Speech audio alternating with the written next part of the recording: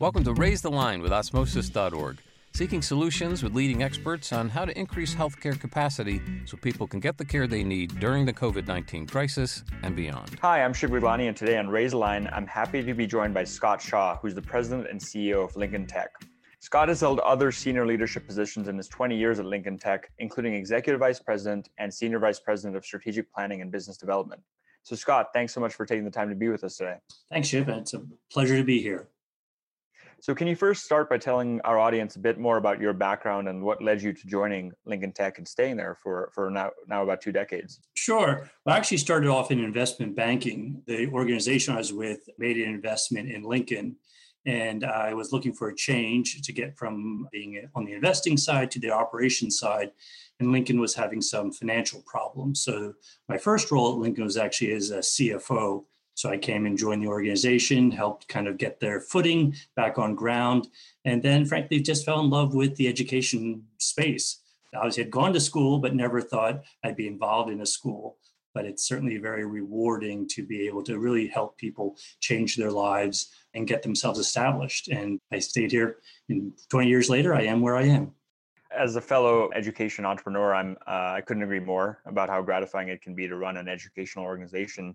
So can you tell us a bit more about Lincoln Tech and what makes it different? So we started, we actually are about to enter our 75th year. So the founder of the company originally started with training vets coming back from World War II and being automotive and HVAC mechanics. And it continued to do that and expand that offering. But then around 2000, we expanded into the healthcare sector, simply because we saw that there's a huge need with the looking to the future and seeing that population was going to be aging, that there'd be greater and greater need for healthcare professionals. And so we started offering some medical assisting, dental assisting, some of the allied health curriculum. And then we were asked, frankly, by the state of New Jersey to take over a failing LPN program. And we took that over very successfully and grew that. And so now we produce 50% of all the LPNs in the state of New Jersey. And we also have the same program in Pennsylvania, Connecticut, and Rhode Island. And so now today we have in total 22 campuses, but only 9 of them have healthcare profession programs in them. And they're mainly situated in the Northeast. Since we started in New Jersey, we're kind of from Boston to Baltimore. But we do have a healthcare program down in Atlanta. We're about to launch one in Indianapolis. Congratulations. That's an incredible scale. And I actually didn't know that about the history of Lincoln Tech training World War II vets when they return. That's pretty inspiring. Now, in a couple of the professional programs, medical assistant, LVN, LPN, was that the gamut, or are there a few others you wanted to mention? Yeah, we have some other forms of medical assisting and some of the office administrative jobs. We're looking at adding other programs. We're hoping to get to the stage where we can offer an RN program simply because all of our LPNs would love to become RNs. A lot of them come to us just to be at LPNs because they can get through that program, frankly, a lot more quickly, which so gets them established. And a lot of our students are very anxious to get working faster rather than later. And so the LPN appeals to them. We've looked at some other programs over the years, Surge Tech and some others, but in the markets we serve, we just didn't find it successful. So right now we're really focused on LPN, medical assisting, dental assisting. Those are really the core allied health and pre-licensure nursing programs that we do today.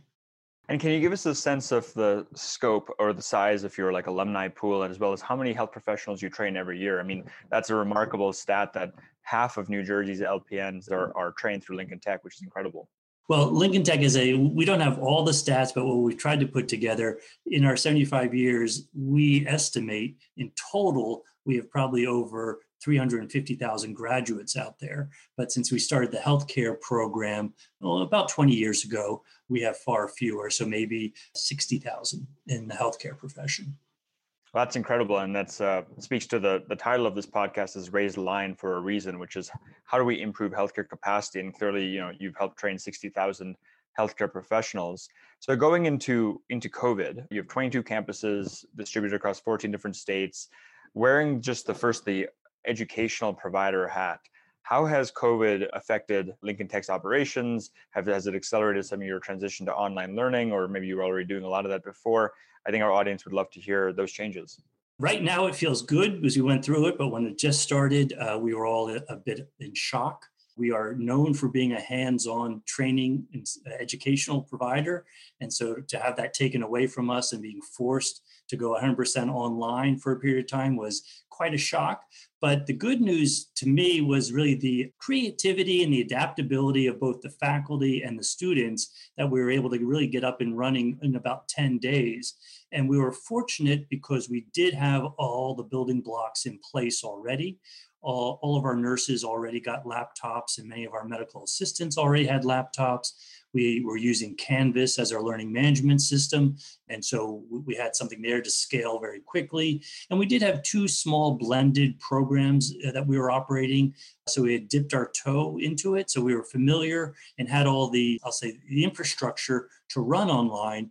But if I were to have said to the organization, next week we're going to be 100% online, we still would be fighting today like, oh, that's crazy, we can't do it, blah, blah, blah.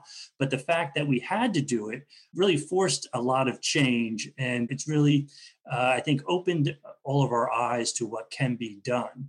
And so I'm really proud of the organization, how they responded. Really also very impressed by the students because online learning is more challenging. Now, our online learning is different because there's lots of forums out there, and where basically most of it is live, similar to what we're doing today.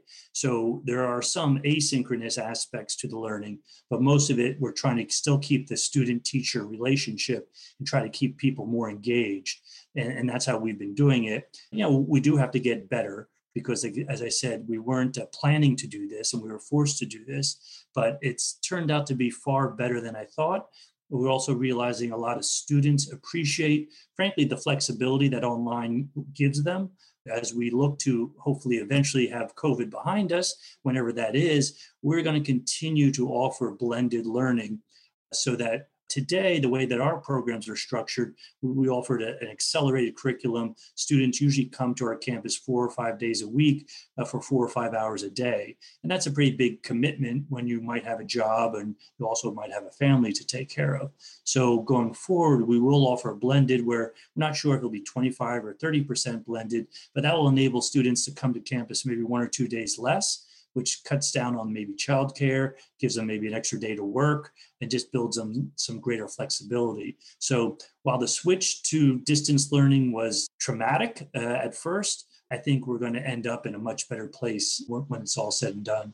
Yeah, I think the forcing function is something we've heard from a lot of different groups, not only educational providers like yourself, but healthcare organizations that were forced to do telehealth and would have taken them a long time to change the behaviors or even know what they're capable of. I'm curious how this has affected kind of your applications or enrollments, just because, right now, 11 million people in the US are still unemployed, and people, may not want to go back to first of all, their jobs may not come back in retail and other sectors, transportation. But even if they do, this is exposed that, hey, maybe these are not the most secure jobs long term. So we'd love to hear kind of 2 things. One is like, what's the profile of someone who applies to become a medical assistant or an LVN? They may be different, but are they working adults, like second career, like anything you can provide there? Number 2 is like, how do you think COVID has impacted the interest in the health professional careers you guys offer? Sure. So for in the healthcare sector, the average age is around 26. So these are individuals who were probably working somewhere else. And as you just described it, we're probably doing something that was a entry-level position, but not something that's really an entry-level career. And they usually have a family of some kind. And so they are needing to support the family while also trying to change their lives with a new career. And so they come to us. Usually in the healthcare sector, it's probably is majority female.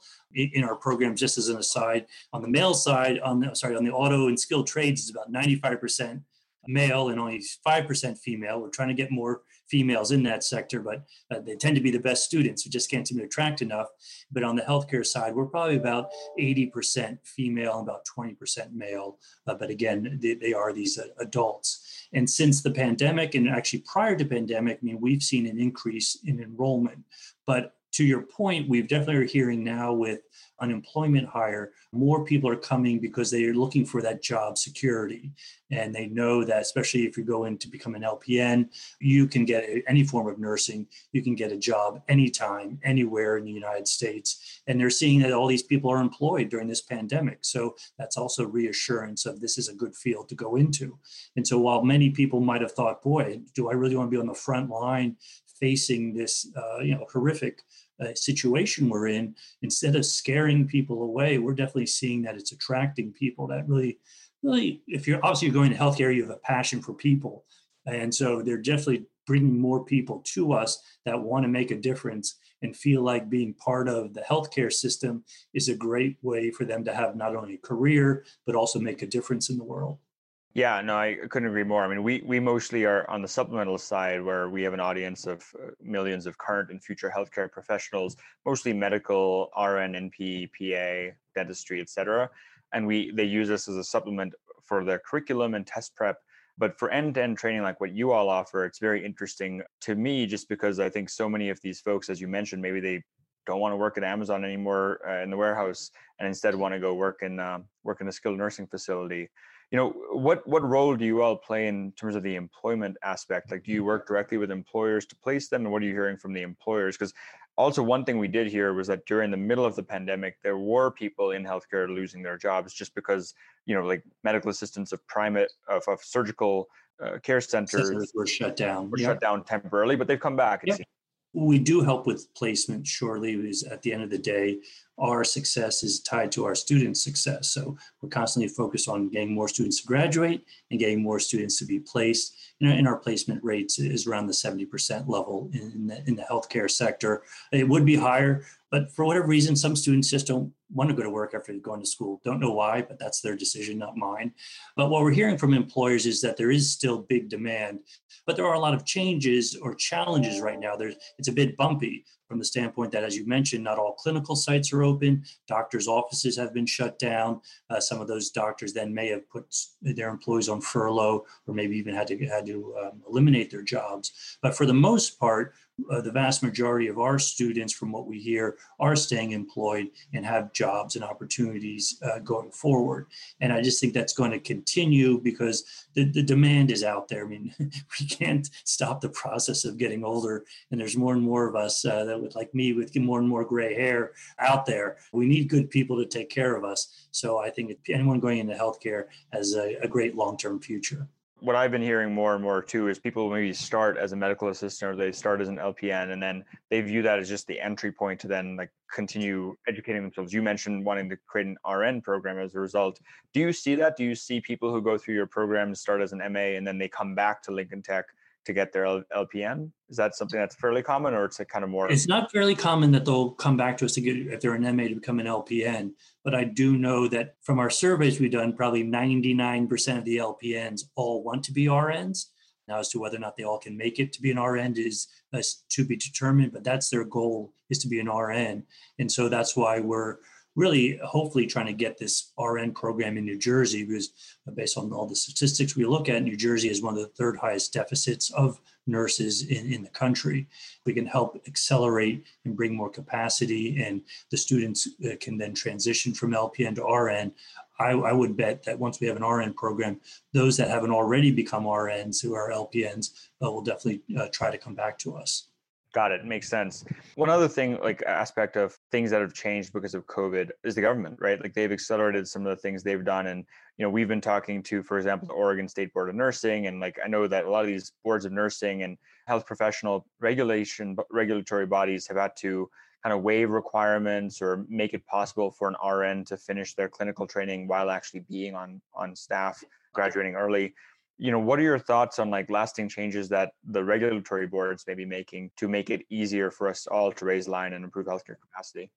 Well, I would say Oregon, if they're doing that, is the minority, because I'm finding that the boards of nursing are very slow to react to the rapid change that we're all facing. And the biggest challenge we have, or our students have, is the clinical sites. While things are open, some of the clinical sites have cut back on how many people they'll accept, because they're obviously concerned about bringing in the virus into their environment.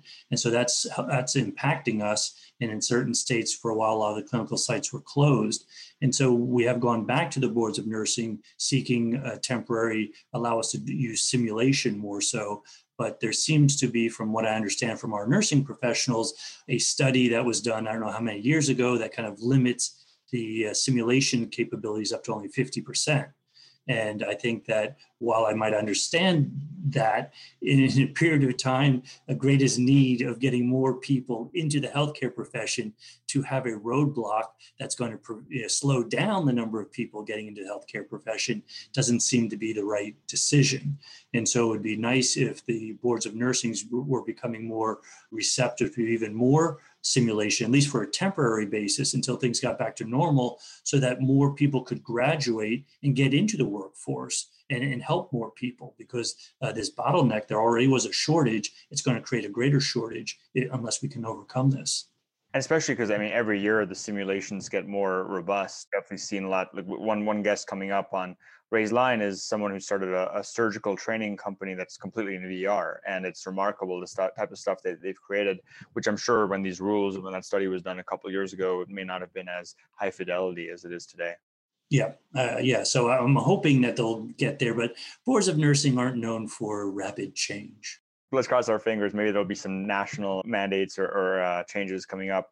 One other thing that we pay a lot of attention to at Osmosis is student debt. So the median student debt of a graduating med student is $200,000. It's very expensive to go to medicine. They're paid a lot, but it takes a while to pay off that student debt. There are innovative programs like income share agreements or placement where the employer pays for the student to be placed. I'm curious how you guys view that as a way to innovate or impediment for students to get into healthcare careers. Yeah, well, it's definitely, I think debt across the board is impediment for everyone going back to school, and people should carefully look at that situation and make sure that they truly understand why they're going to school, why they're taking on the debt, and what are the true outcomes that they could expect once they get employed. For us, we're constantly looking at that. And frankly, as a for-profit school, there are a lot more rules and regulations on us than there are on traditional schools to ensure that happens. But for us, the average student leaves Lincoln with about $13,000 worth of debt. So certainly not a small number, but not anywhere near $30,000 that a traditional person leaves from a bachelor's program. Now, granted, these are you're coming out with an LPN in that case, which isn't as high as, let's say, an RN, but you could be making $45,000 right off the bat. And so paying back a $13,000 loan is very doable. And if you're a good negotiator, given the demand, you can probably get your new employer to kick in $1,000 or $2,000 signing bonus to help make that number even less. Sounds like there could be some education around that, if not already, in terms of career placement and how to negotiate your first contract. So I know we're coming up in time, but I had just a couple more quick questions. The first is, what are some lasting changes you think will have to happen to the U.S. healthcare system as a result of COVID? Well, I think that they're going to have to expand how people can get into it, first of all. So I think that there are certain changes taking place, like in the state of New Jersey, they're requiring that all nurses in hospitals be BSNs, which is great, I guess, because that adds better quality from what their research tells them. But it's also narrowing the number of number of people that could work in those institutions. And so I think that schools or hospitals are going to become a little more flexible in their thinking. That'll also allow more, I'll say, less expensive employees that can add a lot of value and provide a lot of great service to their constituents into the various organizations. So I think there will be constant change, just as PAs are becoming more popular. That's kind of an interim layer in the healthcare profession. I think that boards of nursing hopefully will become a little more responsive, because when rapid change like this occurs, they just need to be thinking a little more proactively of how they can ensure that the supply of people coming into the healthcare field remains constant. So I haven't seen anything that, as we just were talking earlier, for that to happen, but I'm hopeful that maybe something like that will happen. Yeah, those are some important changes. I know for hospitals to get magnet status, one of the criteria is the RN to BSN ratio, which I agree, could in the age of COVID could be limiting as opposed to freeing right now. Another question is, what advice would you give to someone considering a career in healthcare? Obviously COVID has attracted many of them to healthcare careers, but it's also scared some people away, the risks inherent in being on the front lines. So we'd love to hear what advice you'd give to your students. Sure. I think that most of the students coming to us are really want to make a difference. And healthcare is a way that an individual can make a difference in people's lives and in their local communities. And it's something that I think is well respected. I think that this whole COVID situation, frankly, has raised the profile of all healthcare workers or first line responders. And I don't see why that will ever go away. And so I think that's, if you want to be in a career that's well respected with long-term job opportunities, there's really nothing better, frankly, than healthcare. As far as specific advice, one of the things that we constantly hear from employers, and it's something we're trying to incorporate into our curriculum, but is a little more challenging, is it's just not a matter to know the technical skills. Everyone's asking for soft skills, and that kind of runs the gamut of a lot of different things. But we hear everything from just having a more professional attitude and look, making sure that you show up on time and every day, making sure that you have everything as basic as good communication skills, whether that's phone skills or now more and more people are texting. But when you're interacting with patients, having unclear information go back and forth just adds a lot more anxiety and stress to the patient and to the situation. And so being able to communicate well, gain the patient's confidence, and demonstrate your competency and professionalism will go a long way to make you a successful healthcare provider. That is very consistent with things we've heard. And one reason we've also invested in soft skill, not only soft skill training, but also selection, right? Because there are definitely people like top of the funnel, maybe like people who come from customer success careers at retail outlets who could already have that inherent ability to communicate and relate to, quite frankly, very angry customers by the time they arrive at a retail desk. Yeah, no, and we hear it across the board for all of the industries that we serve. So I'm not quite sure. In this age of everything having these smartphones and instant communication, it seems like communication, though, ends up being one of the top ones that everyone mentions as that's something that needs improving. Well, my last question for you is there anything else you'd like to be able to share with our audience about anything we didn't get a chance to discuss? I think that we touched on a lot of the key issues. Again, I think that the last thing, which is also pretty common today that everyone talks about, is, and this current situation just reemphasizes that, our education never stops. It's truly going to be lifelong learning. If you're not learning new things, not learning how to adapt, you'll hurt yourself in the long run, because the world's very dynamic now and things are changing at a more rapid pace as well. And so you'll be very well suited if you constantly have that sense of curiosity and discipline to really learn new things and stay abreast of things, so that instead of getting left behind, you're there at the forefront. Yeah, very, very good advice. Thank you for bringing that in. So with that, Scott, I'd like to really thank you for taking the time to be with us on Raise the Line, as well as more importantly, for the work that you've done to raise the line at Lincoln Tech and educate tens of thousands and soon to be hundreds of thousands of future healthcare professionals. Great. Thank you very much. Appreciate the opportunity again. And with that, I'm Shiv Gaglani. Thank you to our audience for checking out today's show. And remember to do your part to flatten the curve and raise the line, since we're all in this together. Take care.